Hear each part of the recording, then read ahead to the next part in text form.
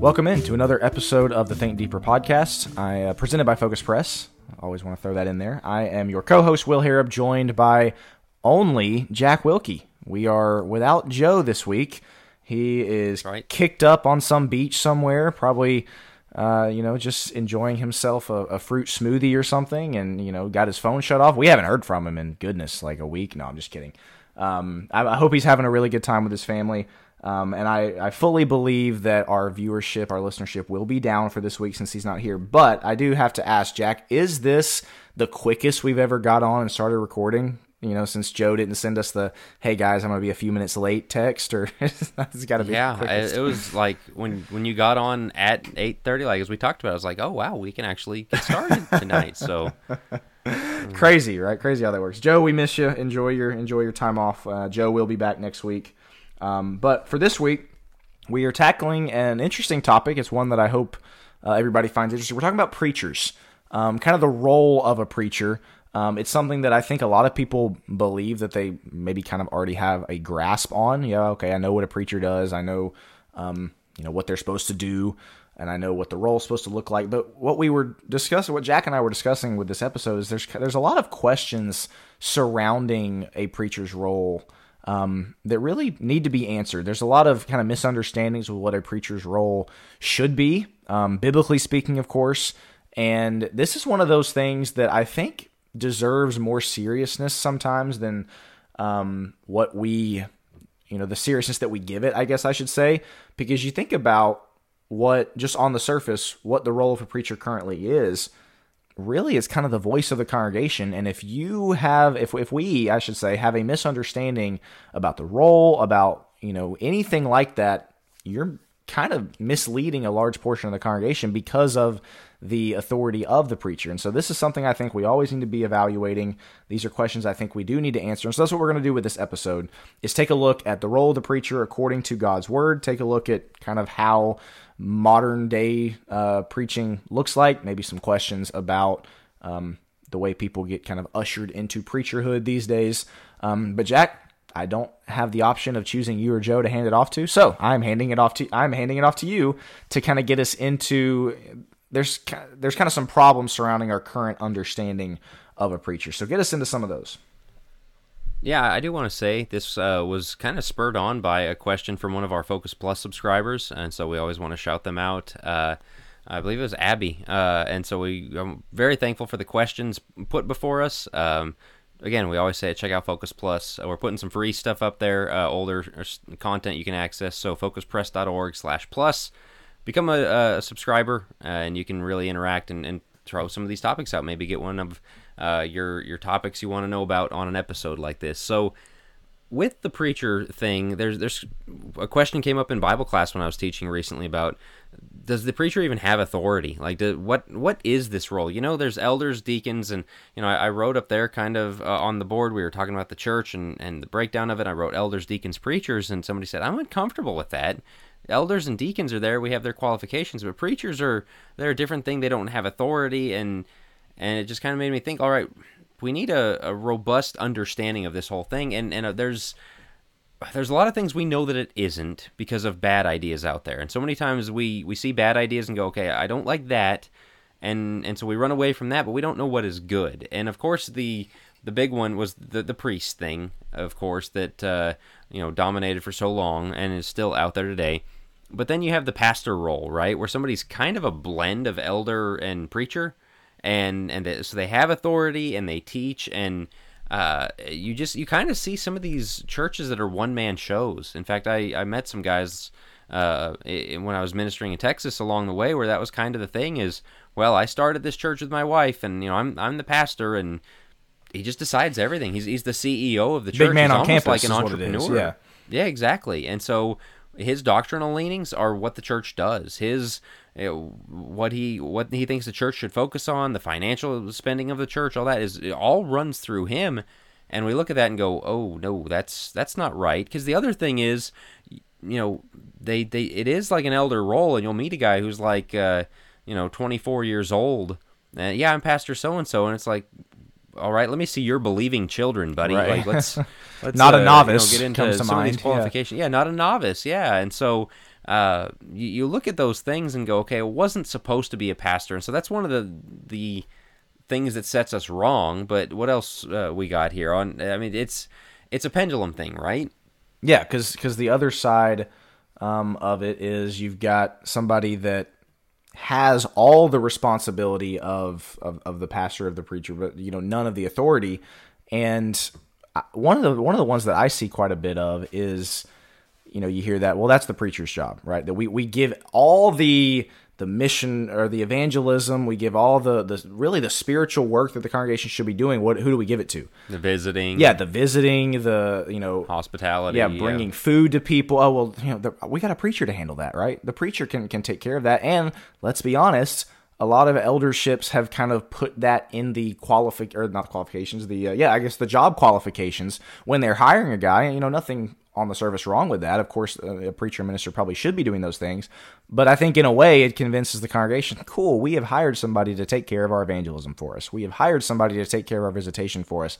That's also not a good thing. And something that also just came to my mind, Jack, as I was thinking about, why is it that somebody might be uncomfortable with a preacher's, I guess, position or role being elevated, maybe not necessarily on the same level as elders and deacons, but, that they have some authority.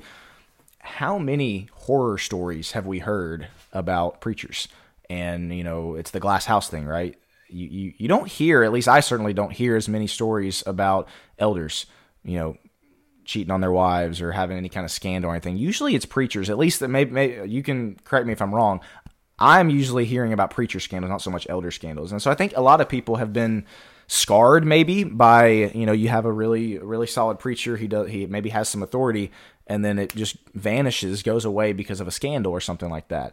And so I don't know if that would give some cause to pause for a lot of people to say, well, maybe the preacher shouldn't be given that much authority. But we can get into that later if we need to. But those are kind of the two sides to the way we commonly view preachers these days and some of the problems with that. What else do you have to add to that?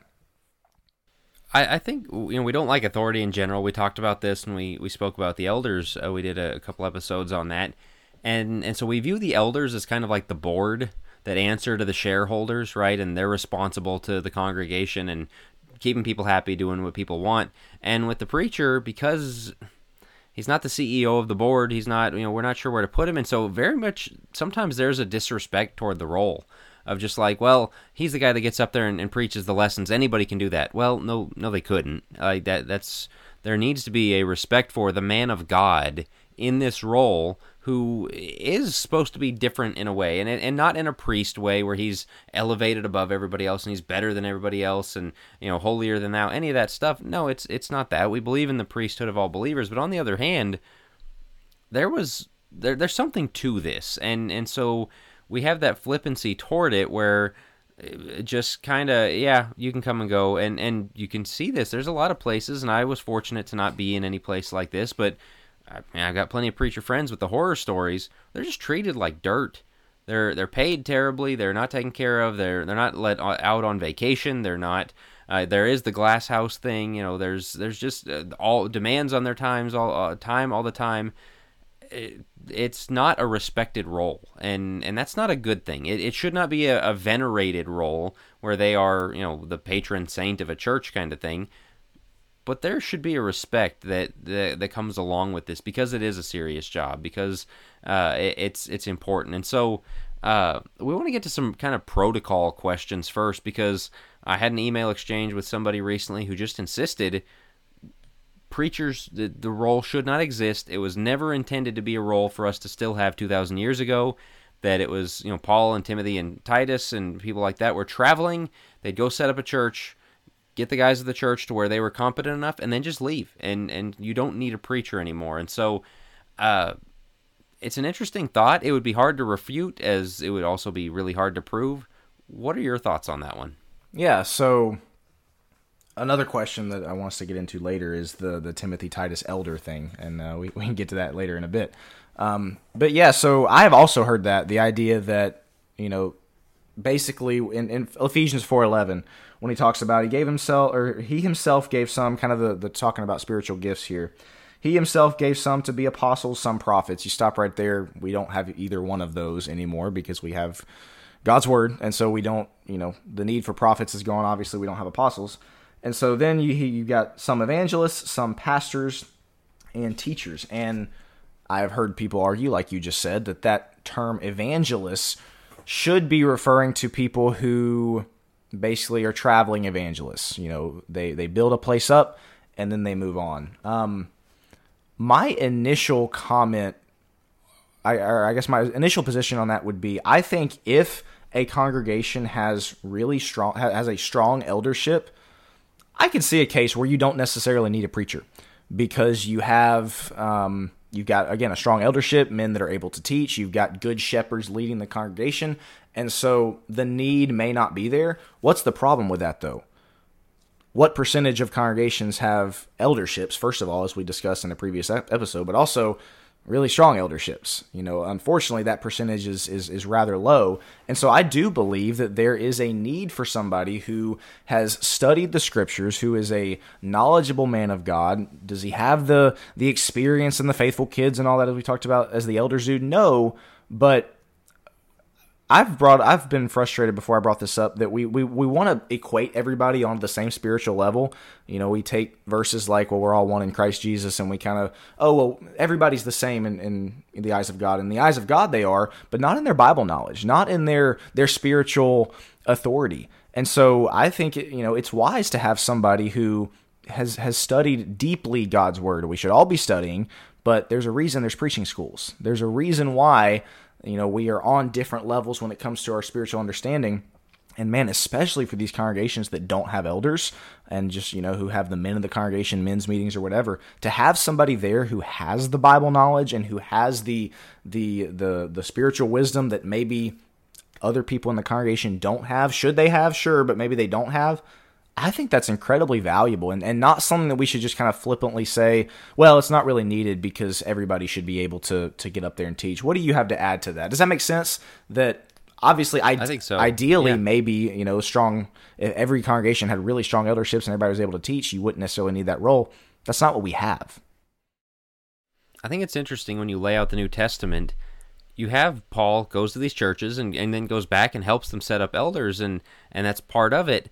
We don't know what the church looked like back then. There's people that contend that it was kind of the church in a city, and that met in multiple homes, and the elders would be kind of over the whole city and have to know each home or whatever. We just don't know. It was not they all met in a building that held 500 people. We know that much, but as to what it looked like. But we know in Acts 20 that Paul had established elders in Ephesus. He meets with them. He warns them about the wolves coming in and kind of what they need to do and kind of his parting charge to them as maybe the last time he's going to see them. And yet, he leaves Timothy at Ephesus, and 1st and 2nd Timothy, which go right up to the end of Paul's life. I mean, it was the last thing he wrote was 2nd Timothy.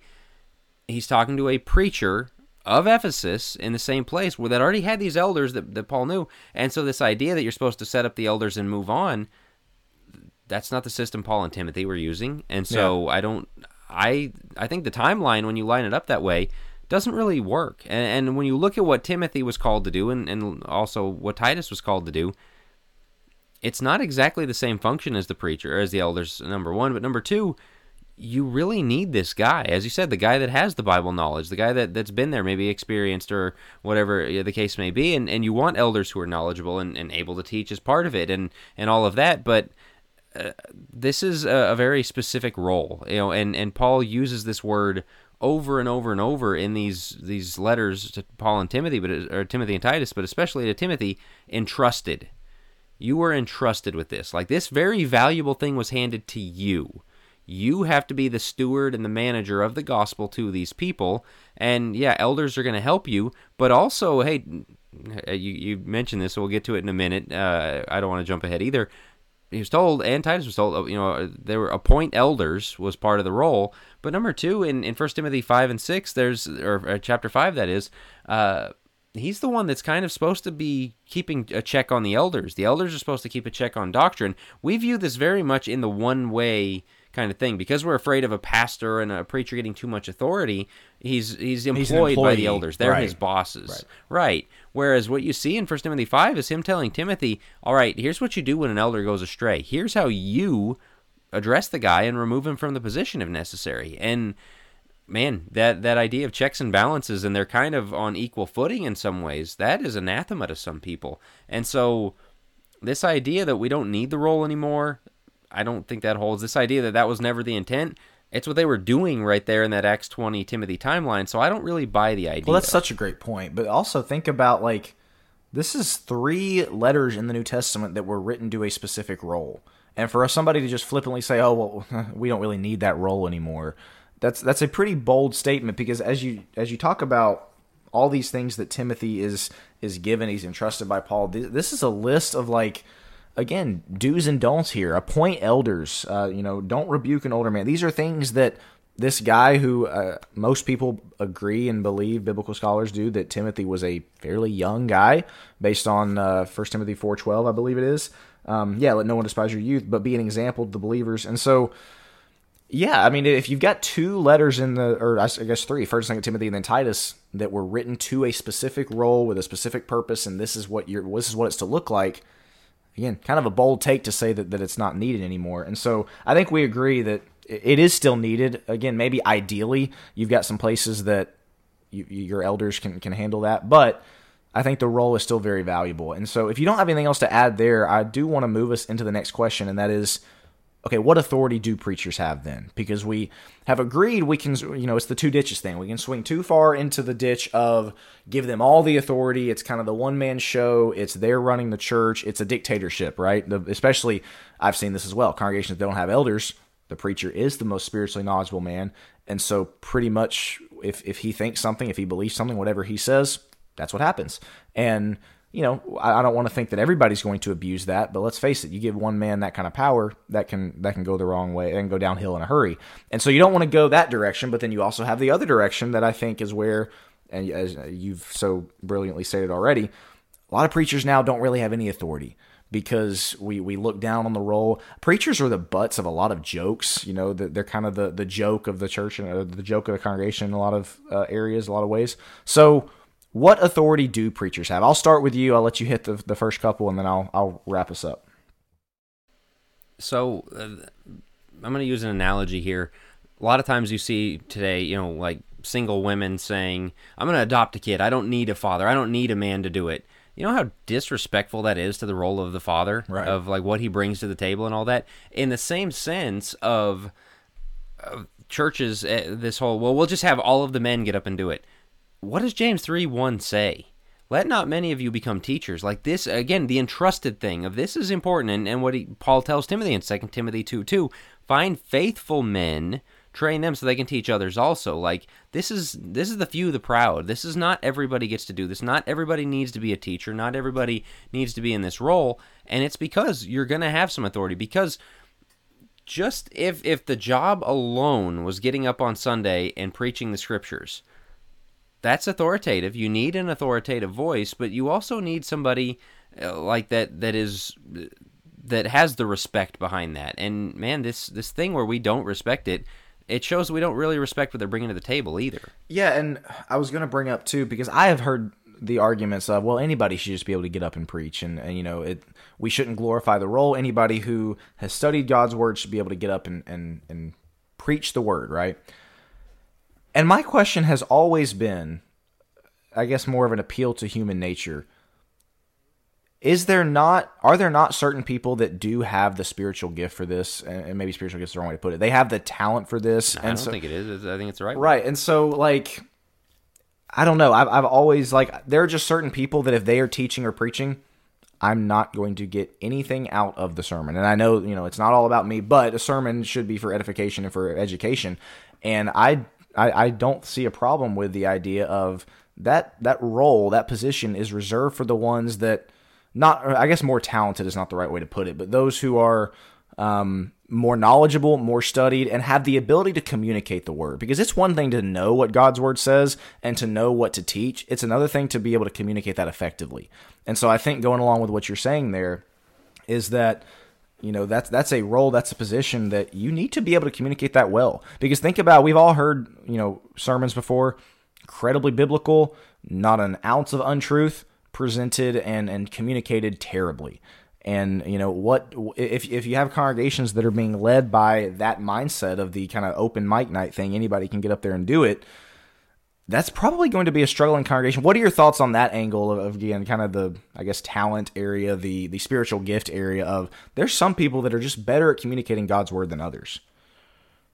It's true. And it sounds harsh. You look at the Old Testament. It does, but you look at the Old Testament, you had prophets, priests, and kings that were different people, different jobs, and the prophets and there wasn't the overlap. But the other thing is you had prophets, priests, and kings, and then you had the other million, however many people of Israel that were just run-of-the-mill guys that didn't get up and lead, that weren't part of that. And that's okay. There is nothing wrong with not ever getting up and preaching a sermon. We've just kind of got this thing of like, well, everybody needs to do that. That's their way of participating. No, there's guys that are never going to preach a sermon, and they bring so much else to the table, and that's okay. It's what every joint supplies, and what every joint supplies is not a sermon. Because when we get in this mindset, this is where you start leading down the road for people to say, man, we don't let women do anything. If everything we think can happen in the church revolves around somebody getting up and speaking, then yeah, we don't let women do anything. Right. But seeing as most of the people aren't supposed to get up and speak, because not only, you mentioned don't have the talent for it, it's very, look at how much pop theology is out there that is just wrong, that just is not correct. And you want people to learn the word and grow into it and all that. But again, one of the things that put me on this, and I've been talking about this book that's forthcoming at some point, I've been reading 1st and 2nd Timothy and Titus over and over and over and over, and there's just stuff that he's expected to know that they aren't going to know. There's stuff that he's expected to enforce that they're doing the wrong thing, and they need somebody to come in and correct them. And we've got this democracy-minded view of everything, of everybody's the same, everybody's on the exact same level. That's what I was getting at earlier. Right. You need... Yeah, exactly. And so, and it's not only shepherds that you need. It's not only the elders that you need. You need the strong teaching presence. And so that's what James 3:1 is getting at, is let not many of you become teachers. We'll take a look at, again, these are Paul's instructions to Timothy. 2 Timothy chapter 4, verse 2. Preach the word, be ready in season, out of season, convince, rebuke, and exhort with all long-suffering and teaching. Those sound pretty authoritative to me, right? Rebuke, exhort. You've got, what does he tell Titus in Titus chapter 2, verse 15? Similar thing. Speak these things, exhort and rebuke with all authority. Can't get much clearer than that. That is something that, again, he was not just clearly, Titus that is, somebody who was getting up, preaching, and, maybe visiting a few people, and then that was the end of his quote-unquote duties or job description. He had authority. According to Paul, speak these things, exhort with all authority. And so I think... Well, I want to... Go ahead. I don't know. We use different versions. New American Standard ends that verse with, let no one disregard you. Despise you is what New King James has, yeah. Okay, no one despise you. That is an enforcement authority he's given as well. Not just get up and say it and hope they do it. Go around and kind of bust people on it. Make sure they take you seriously type of thing, yeah. Right, like follow up of, I told you got to do this, go do it. And you're not doing it, and what's going on here? And, you brought up 2 Timothy 4 as well, of preach the word, be instant in season, out of season. The next verse, he says, for the time will come when they will not endure sound doctrine. Who's they?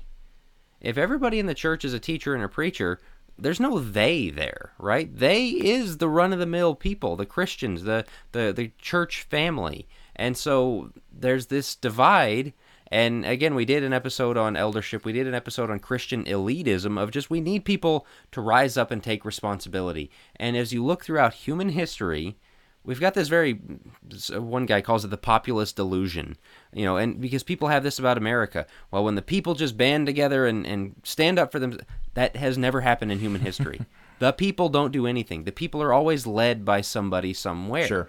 And you got Titus being told, speak and reprove and rebuke and exhort. Timothy, reprove, rebuke, exhort. It's your job to get people on track. Let me ask you this, because I can hear, maybe somebody who disagrees with what we're saying as far as, no, anybody should still be able to get up there and preach. I know my answer, but I'm going to play devil's advocate here and let you answer. Somebody might point to 2 Timothy 2, verse 24, right? Well, a servant of the Lord must be able to teach, and so theoretically, we should all be servants of the Lord, and so therefore we should, all be able to teach. I think there's a clear answer for what that's talking about there, but I'll let you tackle that one. What would you say if I brought that up in disagreement? That servant thing goes exactly to this point we're talking about. Of the way Paul uses that term is very clearly, this is somebody who's different, somebody that stands apart, somebody who has dedicated their life to this. And Paul talks about this in, I think, 2 Corinthians about, it's okay for those who live by the gospel to gain their living by the gospel, right? That about the being paid for it is okay, because you've got people who have dedicated their life to this. And again, 2 Corinthians, where Paul is defending his apostleship, gets into this kind of the same thing of, you guys support me, I do this work. I have dedicated my life to this. And there was kind of this, Crazy Love by Francis Chan and Radical by David Platt, really big hit books 10, 15 years ago. And it kind of led a lot of Christians to think, man, I'm not a missionary, I'm not selling my stuff and moving overseas, I'm not doing enough for the church. No, we need Christian plumbers and electricians and lawyers and doctors who stay in the same place their whole life and raise a family there and spread Christian influence in that place. Yes, affect their field and spread that Christian influence, and they need somebody to teach them how to do that, who's trained, who knows what they're doing. And so this idea that, again, we're all in the same role, we're just not. And so when you bring up, that verse, it does say the Lord's bondservant. Paul and Timothy are the Lord's bondservant. Now, there are other scriptures and other contexts where we're all bondservants for sure, but not this one. This one is that special role. Just one other note on that, the authority that Timothy and Titus had. Everybody always goes to Titus 2, right? As it describes kind of, at least the first 10 verses, as it describes, hey, this is how the church is supposed to function. You got older men teaching younger men, older women teaching younger women. What does that all start with there in verse 1? But as for you there being Titus, speak the things which are proper for sound doctrine, that the older men, et cetera, et cetera. That all starts with Paul telling Titus here, you need to go speak these things with authority so that the church will do them. And so, again, very clearly there, he is giving him the authority to say, make sure the church is doing this. Make sure the older men aren't just keeping to themselves and are actually teaching the next generation. Make sure the older women are teaching the younger women these specific things: to be discreet, chaste, homemakers, love their husbands. Who was given that responsibility and that authority? It was Titus, who was the preacher. And so I wanted to point that out, but I want us to get into this question that is very, very interesting to me, because I'll be honest, Jack, I have never heard of a congregation doing this, and, obviously I'm not in every single elders meeting or anything like that, but when it comes to the appointment of elders, and I guess we have two different questions here, because, when it comes to an eldership versus new elders at being a part of an eldership, right? Like when you have a congregation that does not have elders and they need to establish an eldership that was not previously in existence, would be one side. The other side would be, you've got an eldership, and maybe they're wanting to add new elders or, replace some elders or whatever. What authority does the preacher have there? Because very clearly in 1st and 2nd Timothy and in Titus, Paul is commanding, or instructing, I should say, the preacher role, Titus and Timothy, to appoint the elders. And so that's not really what we see today. At least, again, in my experience, and you can share your experience from what I've seen, I guess more so with that second side of things, which is the appoint new elders side. How does it normally go? From my experience, it's been, the elders that are already in place appoint the new elders.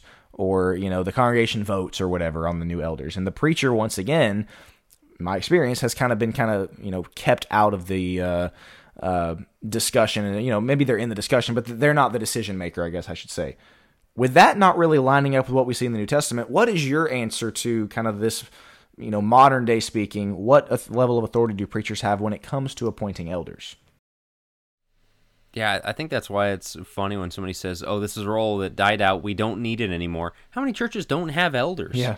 And so who is doing this job? Who is driving things? Who is pushing things to a place where they can get elders, if not a preacher, if not somebody there? But you're right, because we have that structure we talked about earlier where the preacher is employed by the elders, they're his managers, you don't get to pick your manager. There's no job in which you go, I want this to be my boss, and so people think it's political. Okay, I'll go in and pick the guys that are not going to fire me, that are going to raise my salary, they're my buddies, the people that I've kind of clicked with when I came into the job, and I don't doubt that happens sometimes, that, a preacher will get in and you go, man, this guy and I, we go fishing together, every Friday and Saturday. This guy's my father-in-law. So I think he'd be a good elder. Right. Yeah. I mean, like that kind of stuff happens, and so it taints the whole idea.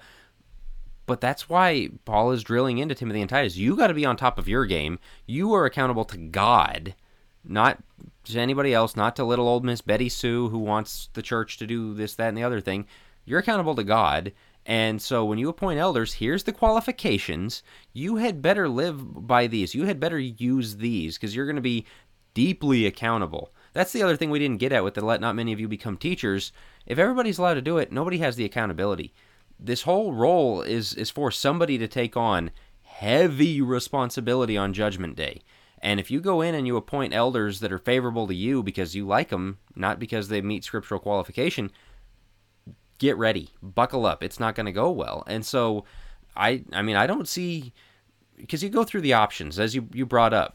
Okay, and in places where there are elders in place, I do think they should have more of a say. They're people who know the qualifications, are living them, whatever the case may be. But where you're starting from scratch, where you don't have elders, there's the nomination process thing. People, put up somebody, who you think was an elder, and then we'll kind of put their name forward to the church, and basically, what do they say at weddings? If anyone has an objection, speak now or forever hold your peace. Yeah, like they go, you've got 2 weeks to let us know if you don't want this guy to be elder. What is this? This is just throwing it out to anybody and everybody. Right. Anybody can weigh in on this. My 13-year-old baptized kid could vote or could weigh in on this type of thing. Yeah. Right. Yeah, and or the democracy thing. All right, well, let's all vote on, you want to have so and so as an elder? What percentage do you need? Is it majority wins? Is it, super majority? Like, what are we talking about here? And so if it's not a man of God who has the authority from God and who is trusted by the congregation to stand and speak for God as to how these things apply, the alternatives aren't great. That's my thoughts on this, is you end up in a very bad place if you get off of this. Again, I fully understand why people are uncomfortable with it. I think the alternatives are horrible. I think the current way that the system is horrible. Again, kind of the idea that the preacher is under the thumb of the elders, and you hear the stories about preachers that I got to go into an elders meeting. It's like going into the lion's den type of thing, because it's they pay your salary and they have the authority to fire you. It's like the board of directors thing, and I think that's terribly unhealthy. I think that is a recipe for a congregation that is going to struggle. At least from the experience that I've seen. And so my answer would be, I agree with you on the from scratch thing. I think certainly when in doubt, go with the way Scripture has it, which is, in this case, once again, if you're starting from scratch, the preacher needs to be the one that's kind of pushing that. And I give Joe full credit at Jackson Temple. That's something he's been trying to do as kind of the preacher there, and that's great. What I struggle with is like what you were saying with the second side, which is you've already got an eldership. How much say should the preacher have with the new elders? I got to be honest, I don't see why the preacher's authority should stop, if that makes sense. Yes, I agree with you that the current elders should contribute and have a say. I think it should be a partnership, but if it comes down to a 51-49, who's got more of the swing vote, I guess, so to speak, or who's got more quote unquote authority? Help me through this one. I don't see why it would stop being the preacher in that case and then transition into the elders, just based on what we see in Scripture. What do you have to add to that? Well, because as we already established, Ephesus probably had elders. Yeah. I mean, like that's Acts 20, and so when he's telling Timothy, hey, here's the qualifications for elders, he might be adding on to ones that were already appointed by Paul, as best as we can tell. Like, we don't have reason to believe otherwise, yeah. And so I would agree with that as well. And I think this, before we kind of get on to the back end of this episode, on the preacher's authority, before we get off of this, I wish this had been taught to me a little bit more clearly in preaching school, and I wish I had gone into my ministries understanding this more of, you have authority. You are not, and I don't mean authority of throwing your weight around.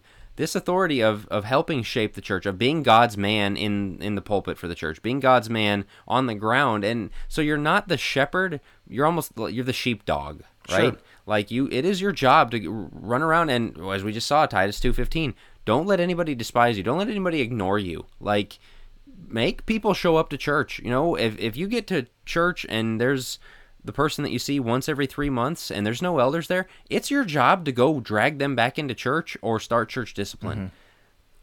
I wasn't taught that. Like, that was not, it was kind of, well, we hope they come back. No, as a preacher, you have that authority from God. You have the authority to speak to people's sins, whether from the pulpit or directly. You have the authority to lean on some of the older guys at the church and be like, man, get your act together. We need help here. We need leadership. And you're not acting like it. Like, and he says appeal to them as a brother, but when you read through these books, Timothy and Titus, these letters, I should say, it's so much of do this, in this situation do this, in this situation do that, and it's go whip people into shape, essentially, is your job, is get this church where it needs to be. Well, and again, why do you have the authority as the preacher? Because theoretically, you're supposed to be more spiritually knowledgeable. You're supposed to have at least some level of wisdom, and again, a deeper Bible knowledge and an experience on how to handle things. I tend to think that a reason that a lot of people don't view young preachers, for instance, as having authority is because, and we're going to get into this discussion, so I don't want to jump the gun, but we got a lot of guys that are kind of jumping into preaching that don't have the knowledge, that don't have the maturity, that don't have the wisdom. And so, again, to me, it makes sense for people to look at them and go, excuse you, who do you think you are? You know what I mean? Like, I think it has gotten twisted so much that... Guilty. I mean... I just look back, I'm like, I was 24 years old. Right. I had nothing, like, no life experience. I had a preaching school degree. What? Why? Yeah. Why on earth? And like, I wouldn't, if in the reverse situation, 24-year-old me walked in church now and said, I want to be your preacher. You wouldn't hire yourself? I mean, like, yeah, no, not at all. I mean, I've written about this a little bit. I don't want to get too deep into it because it's not about me, but there's a reason I'm not a preacher anymore. And this is a big part of it, is just like, there's earned credibility, and you've got to go build it up in your life. You've got to be somebody who can be respected, who, it's not just your average Joe, right? It's not just, well, I know a lot of stuff. Knowing a lot of stuff is great. There's other stuff that comes with it. And you see with Timothy, it can be a young guy. I'm not saying all young guys are disqualified. I think a 20-year-old, sometimes these guys we throw into the deep end, not a great idea. But you don't have to have a family and these things that sometimes churches tack on, and that's their preference. They're allowed that. But I do think this thing you're getting at of, if you're going to be this authority role, if you're going to demand respect as God's man, you got to be respectable, and I think that sometimes goes missing, and so it's this snowball effect of, we don't respect our preachers, so we get unrespectable preachers, so we respect them even less. Yeah, it is a cycle. So on and so forth. That's a great way to put it. Let's get into this last kind of section that we want to get into, and that is, are there, or I guess should there be, qualifications to preachers? We have qualifications, obviously, for elders, 1 Timothy 3, Titus 1. We have qualifications for deacons in 1 Timothy 3 as well. And so we don't really have them anywhere for preachers. And so you see all that lengthy list of qualifications for elders, and I think that's obviously important. There's a reason for that, is because if these are going to be the shepherds of your congregation, these are the things that they need to have lined up with, making sure that they properly demonstrated that they can lead people to faithfulness, that being their family, that they're hospitable, that they're able to teach all these things. Where does that overlap with preachers? Jack, you were a preacher as a single person for a long time, and I technically was for about a year or so before Rachel and I got married, and so I think we're in agreement that, it doesn't necessarily have to be somebody that's married with kids, but what about some of these other things? Again, hospitality, all the maybe more character things, obviously we're like, okay, yes, they'd be good to have, but some of these get very, very specific when you're looking at 1 Timothy 3 and Titus: gentle, not quarrelsome, not a novice. I mean, technically that's pretty relative. If you started preaching at, what'd you say, 20? I started preaching at 18. I was technically a new convert, right? And because I was baptized at 11 or 12, and so that wasn't that long ago. So where, in your opinion, where do you think the overlap is with qualifications? Elders, deacons, we don't really have them listed for preachers. What would you have to mention there? I think there's, the thing about the elder and deacon qualifications is they're very tangible, I guess, of believing children and not giving them much wine, and a good reputation, things like that you can go check on. You do have 1 Timothy 4:12, let no one look down on your youthfulness, but rather in speech, conduct, love, faith, and purity show yourself an example of those who believe.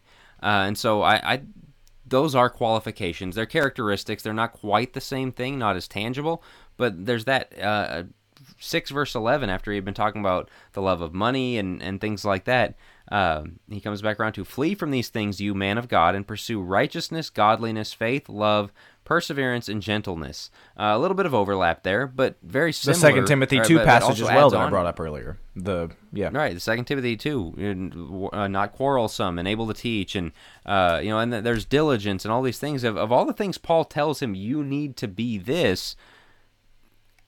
That's qualifications to a degree, and not timid. I mean, he rebukes Timothy in 2 Timothy 1 about you're being too timid with this gospel, and that doesn't work. Like, you got to step up, or go big or go home kind of thing. And so you kind of look back on it, and that's what I, in hindsight, was looking back to myself as a 24-year-old, and it's like, I was terrified of confrontation. Why? You can't be a preacher if you're terrified of confrontation. And love and conduct. And was I really exemplary in these ways? Well, no. Then that. And so these are a lot harder to quantify, and so that's why we don't view them as the same kind of list. Okay, is he married? Does he have kids? All right, we'll check that box. Do his kids come to church? We'll check that box. Okay, does he set an example of the believers in love, faith, and purity? A little bit harder. And so I think there are certain characteristics that you are looking for, but it's not qualifications. I agree. I got to say, so this is one that if I was, as part of an eldership, the "you will know them by their fruits" passage would be something that would come to my mind, since it is less tangible, it is less measurable, so to speak. It's one of those, you look at the guy and what are the fruits of his life? But this is where the current preaching school method is difficult, because how many 22-year-olds, especially if they're not married and don't have kids, have shown fruit that you can evaluate, if that makes sense? And we're going to get into the preaching school question here in just a second, but I think that's tough. I really do. And I'm speaking as somebody who started preaching at age 18. So, I'm not trying to cast any aspersions on anybody. One of my really good friends is about to take a preaching job and is, graduate in Bear Valley. And I think that's fantastic. But this is when it gets difficult, is, where's the fruit? And if there is fruit, how do you evaluate it? Because, Jack, how much change, took place from you just from age 24 to 28? Probably an enormous amount, And so, I think that it's such a difficulty there, but as you try to balance the let no one despise your youth, but also you're expected to have high character, you're expected to bear fruit, you're expected to have all these things. Sometimes these kids that we kick out of preaching school and just go shove them into a ministry position, that's really tough. And so I agree with everything you're bringing up about the qualifications and the things that you see there in 2 Timothy 2 and in other places, that there are clearly things that we can look at and say, yeah, these things are needed. But for the intangibles, for the things that are difficult to measure, the younger the guy is, to me, the more difficult that is to, because we've brought this up with youth ministers before, certainly not the same, very, very different. That youth minister is not a role anywhere in Scripture. But how many horror stories do you hear about the immature youth minister that does something off the wall that he shouldn't? You've got a lot of people that get thrust into the preaching role that are also, maybe on the more immature side. So, I don't know if you want to go ahead and get into the preaching school angle of this, but to me, that's what I see, is that the younger the guy is, the more difficult it is to evaluate the intangibles and the bearing fruit. I want to add one other thing to the evaluating is, and it's hard to cook up a different way of doing it, but the way we have of connecting preachers to churches, we'll put in a listing online, you send a resume in, you might send a recorded sermon in, we'll look at the resume, see if you look any good, and then you come in for a weekend. You might have Saturday night dinner with them or a Sunday potluck meal. You're going to preach. They're going to hear you preach and teach 2 or 3 times, and then you go home, and that's it. They're going to evaluate you based on that, and if you're decent at preaching, all right, you'd probably get that job. You go in, you present a lesson, they like what you brought to the table. You don't know anything about me, other than I might be decent at preaching a lesson, that you can understand what I had to say. That's it. And so this fruit testing that you're talking about is very difficult to do in this system. And like I said, I don't have a better answer. Maybe taking the references part very seriously. Calling somebody's preaching school or Bible college teachers, calling the eldership. I think that's a really important thing. Eldership's communicating is call the eldership of where the guy goes to church and say, what are you seeing? Or where the he people grew up. he's preached with previously. Maybe, Yeah. I mean, classmates, whatever, and get an honest answer out of people of, is this somebody whose fruit is there? And so there's that side as well. Something I saw, and maybe, if I'm being honest with myself, something that probably was real, this thing you mentioned to get into next, a lot of times the guys that are drawn to preaching schools are guys that don't really have other options, right. Don't really know what they want to do with their lives. And man, my class of preaching school graduated 4 out of the 9 that started. The class after me, I think they started 13 guys and graduated 3 or 4. Wow. Because you just had a lot of deeply unserious guys. And so it's a credit to those that went through and graduated. They were with it enough to stick it out, and a lot of them are still preaching. In fact, I literally lived down the road from one of my classmates. Just saw him in the gym yesterday morning. He preaches at a congregation 20 minutes from here. And so that's really cool to see, but he was an older guy. There was a lot of these younger guys coming out of high school, maybe did a year or 2 of college, didn't really have an aim in life, and, I'll show up preaching school. Free school. Right. Yeah, I mean, preaching school's free. They'll help you line up your support. Churches support you to go, and you do, and all right, we'll give this a try. And there were a lot of guys that gave it a try that just dropped out. And but then there were a lot of them that they kind of graduated and was like, well, I don't have anything else. I guess I'll go preach. And then they just end up in a career of it, and this is what leads to the discussion earlier about the preacher not being respected. And I don't want to just say that that's the only reason. But if you have guys that are getting into ministry kind of as the backup plan, like, well, this didn't work out, and this didn't work out, and this didn't work out, so sure, why not? Let me give it a try. And then they just kind of follow down that same path. Is it any surprise that we have a lot of, again, congregations that, first of all, are led by spiritually weak men? I hate to be, to sound judgmental or harsh or anything like that, but let's face it, we see that a lot. Right. Spiritually weak men, but then also, like you said, just kind of unserious men, kind of guys that, they're getting paid for 40 hours a week. They're gonna, put together a good sermon here and there, and I don't know. Like, to me, I would caution and I would encourage young men, do not go to preaching school or to ministry school or whatever unless you just deeply desire to go into it. If that's something Jeremiah. you have you feel that you're called to do, and something you feel like I just I have to, I really want to, that's something that I've always wanted to, great, go for it. If you're the guy that's like, well, I don't really want to go to college, I don't really want to work at Walmart the rest of my life, so I guess I'll just go to preaching school, I would advise somebody against it personally. And that's my opinion comes with a grain of salt because I never went to preaching school. You did, so you need to be the one talking here. But I do see a lot of people that kind of get into ministry as a backup plan. And again, I think that leads to a lot of congregations and really elderships that don't respect the preacher. That, this is where we started the discussion and why this is we have so many misunderstandings with the preacher. And so I think it's a fixable solution, but right now the current system that we have leads to a lot of these issues that we're discussing. Anything you would have to add to that?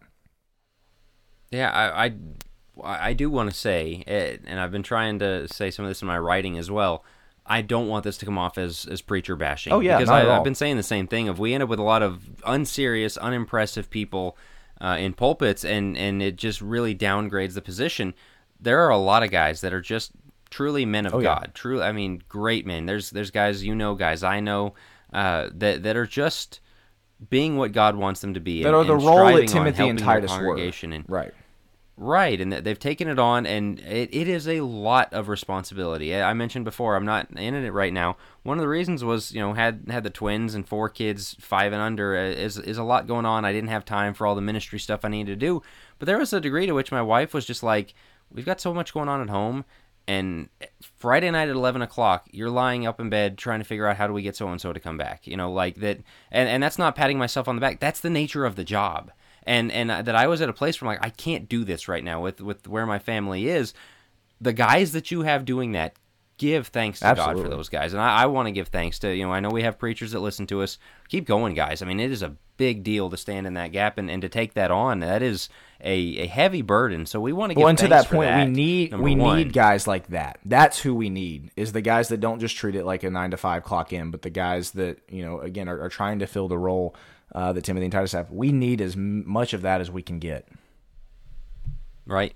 And so that's something we had some things on the outline to talk about, is these qualities that we see, that boldness but gentleness. You have to be a very complete person, of somebody that can really lay down the law on somebody, as we see, reprove, rebuke, exhort, all of these things that Timothy and Titus were called to do. Some people are wolves, and you've got to have that voice to stand up and be like, get out, we're not doing this, and really take a harsh stand against somebody. You've got to have, with other people, just patience and go, man, this guy's not getting it, but his heart's in the right place. Let's just stick it out, or I got to go, get that one wayward sheep back again. And again, not that the preacher's a shepherd, but you know what I'm saying. I've got to give so and so a call because we haven't seen him in a while. But that gentleness, that patience, that all of these things, and so cultivating the kind of person that is authoritative without being authoritarian. Somebody who is gentle without being soft, with all of these qualities. Someone who's tough and bold without being overbearing. Knowledge. Like there's a ditch everybody can go into. Yep. Right, because that's, so many times you see these things that the Lord's servant must not be quarrelsome, and it's just like, oh, well then I'll just kind of go along to get along. No, there's very much the other side here, and we always talk about the two ditches, and everyone's drawn to two ditches, and so, again, we need those men that have the touch and the wisdom to know what a situation calls for, I guess is the way to put that. And again, we give thanks to God for those guys we do have. And so I don't know if you have anything more on that. We had a couple other questions, curiosities maybe to get at, but anything else before we move on to those? No, jump into them. All right, so one of them was, do preachers' wives have qualifications? No, I mean, there is the 1 Timothy 3, there's, something that just says women, but that's not necessarily preachers' wives. That's just something, maybe elders' wives, deacons' wives, but women that are going to, step up in the church. There's good things to take from that. There aren't preachers' wives qualifications. On the other hand, a preacher can be greatly hindered or bolstered by the wife that he has. I've seen guys whose ministry was just wrecked because their wife was catty. Yep. Played click games. And let me ask it this way, because I'll give my answer first. Because I have heard two different elderships have completely different takes on this. If you were a part of an eldership, would you, if you're looking at a guy to hire as a preacher, would you take his wife into consideration as far as that's part of the evaluation? Again, I've had two elderships, one that says, no, not at all, we're hiring the preacher and just the preacher. His wife doesn't really, that's not going to be a part of our evaluation. I've had another eldership that I've talked to that has basically said, yeah, we were of that opinion, and then we hired somebody whose wife, like you said, was a massive hindrance and really negatively affected our congregation, and so now it is a part of our evaluation. Which side do you fall on? I'll be honest, again, not an elder, but if I was, I would lean more towards the side of, I'm going to take it into evaluation. I'm going to, just like if a guy had, maybe grown kids, I'm going to look at if they're faithful or not. How well is he at managing his house? How good is he at keeping his wife from being a gossip that runs amok in the church and all these things. And so, again, not sure what your take is on that. I've heard those two sides. Again, I lean more towards, I am going to kind of evaluate, is his wife hospitable? Does she enjoy talking to people, and is she welcoming? Is she all these things? Not that that's going to be the determining factor, but it's going to go into my evaluation. How about yours? For sure. I mean, she's just a huge part of everything that he does, and his availability and his attitude and his just everything. And I mean, this goes too far sometimes, where you'll see a guy show up and they essentially hand her a job too. Yeah. All right, you got to teach the class on Tuesdays, you got to schedule all the events, you got to clean the building, you got to pay more. Right. If you are going to put work on her, you're going to pay her for it, okay? And so that is not, she's not a paid employee, but she is influential on her husband's work, and I think that is something you really have to take into consideration, is how she's going to affect him. I totally agree with your take there. Yeah. All right, we had another one. You mentioned, I don't think we covered this earlier. There is a belief out there the preacher shouldn't stay long somewhere. And I don't think this is as common as maybe it used to be, but there was almost like a 5-year rule on some guys of like, all right, you go, you do your preaching, say what you got to say, and move on. And sometimes there's a caution against a preacher becoming an institution, right? That he becomes so established that the church and he kind of become synonymous. I can see where that could become a problem, but what are your thoughts on this idea that preachers shouldn't have a long tenure? The other angle that I would add is that you hear this in sports, right? That coach has been there for 15 years. He's been an incredible coach, but the team just needs a new voice, right? They've just, it's grown stale. His words don't have as much effect, and so they say he's been phenomenal, but we need to move on and get a new voice, right? I've heard the same thing when it comes to preachers. I think it's case by case, to be honest. I don't think we need to. I can't personally come down and say, yeah, there needs to be a 5-year rule or a 10-year rule, or it absolutely doesn't matter, because I can see an instance where you've got a guy, if he's been there 10, 12, 15 years, however long, maybe it is growing stale. Maybe there is a point in which you do need a new voice. But as far as a hard fast, I've seen guys be incredibly successful being somewhere for 30 years. I think what you would have to watch out for, again, putting myself in the position of an eldership, is a level of, I guess, comfort within a congregation of like plateauing, and we're all, we're just kind of at the same spot, not really growing, not really evangelizing. If the preacher is driving that, as great as he might have been for the first however many years, I think that's when you start looking, okay, maybe it is time for a change. Again, no matter how great he is, if you're starting to see evidence of a congregation that's kind of plateauing, not really growing spiritually, not growing numerically, that would be my take. Very case by case, and I don't think there's a hard fast rule, but maybe there are instances in which you do need a new voice. How about you? Yeah, case by case makes sense. I think when a guy is putting in the work for the relationships and really, building and connecting, and somebody new comes in and he's in their house and they're in his, and he's working on that, that buys that you get that cachet, you get that connectivity that keeps you around a long time. The other situation in which it works is the big churches where you don't ever get to see the preacher other than shaking his hand for 10 seconds. If he's a good enough preacher and he's preaching the word, then those guys get to stick around. That's just kind of how it works. If they can manage the people and kind of, I don't know, just have a smile on their face and do that role. And I'm not trying to be disrespectful, but there's just a difference in, small church, big church role of preacher. But I think those are the instances in which longevity works out. But I think longer is better in most cases, unless the guy is just not effective. Yeah. Because of the building of relationships, making that makes inroads. Sense because the buy-in is there from the congregation. It does feel, the family. It's hard to have a family culture, a family atmosphere, when you've got preachers shuffling, ministers shuffling, and family shuffling around. Man, that's going to be super hard to cultivate, and that's why you and all three of us have spoken on, hey, to the best of your ability, stay at your congregation. Don't bounce around, because it's one of those things. You build it up. Preacher leaves or a bunch of families leave. You got to kind of almost start over from scratch. And so, yeah, that's a really good point. One that I didn't think about, that the relationships being built, and it's an investment really. And it's like pulling your 401k out early. That's not what you're supposed to do. You keep it in there as long as you can. So that's a good thought. Yeah, first year you barely have scratched the surface, and so if you're going to be, first year planting your feet, and then the last year, you're looking for other jobs and trying out elsewhere, man, there's not a whole lot of time to get something done, and so I don't think that is the right idea. So we covered the idea of having the men preach. Not everybody. There's some guys you should push into that role. Not everybody. I think this is, whether you decide to have a preacher or not, you need to have certain guys that are looked to as the guys.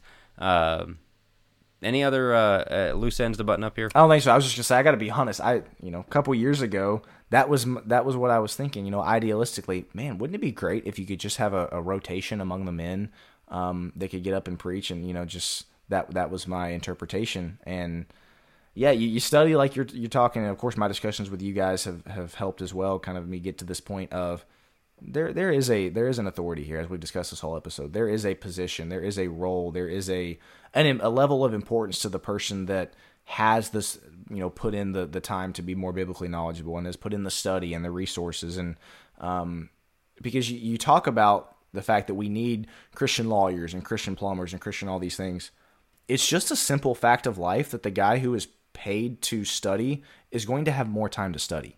and is going to have more time to look at things deeply and to look at things from different perspectives and all these things. He just is, more so than the Christian plumber and the guy that's got to put in a 40, 45, 50-hour work week. And so, yeah, I think that there needs to be we need to figure out ways in our congregations to give the preacher more respect than we do. And if you're sitting here and you're listening to this and you kind of realize maybe your congregation, maybe you yourself don't really respect your preacher all that much, there's a reason to evaluate right there, and a reason to kind of take inventory and say, why is that, and what can you do to kind of get back to really emphasizing the importance of this role. So that's all I had to add, though.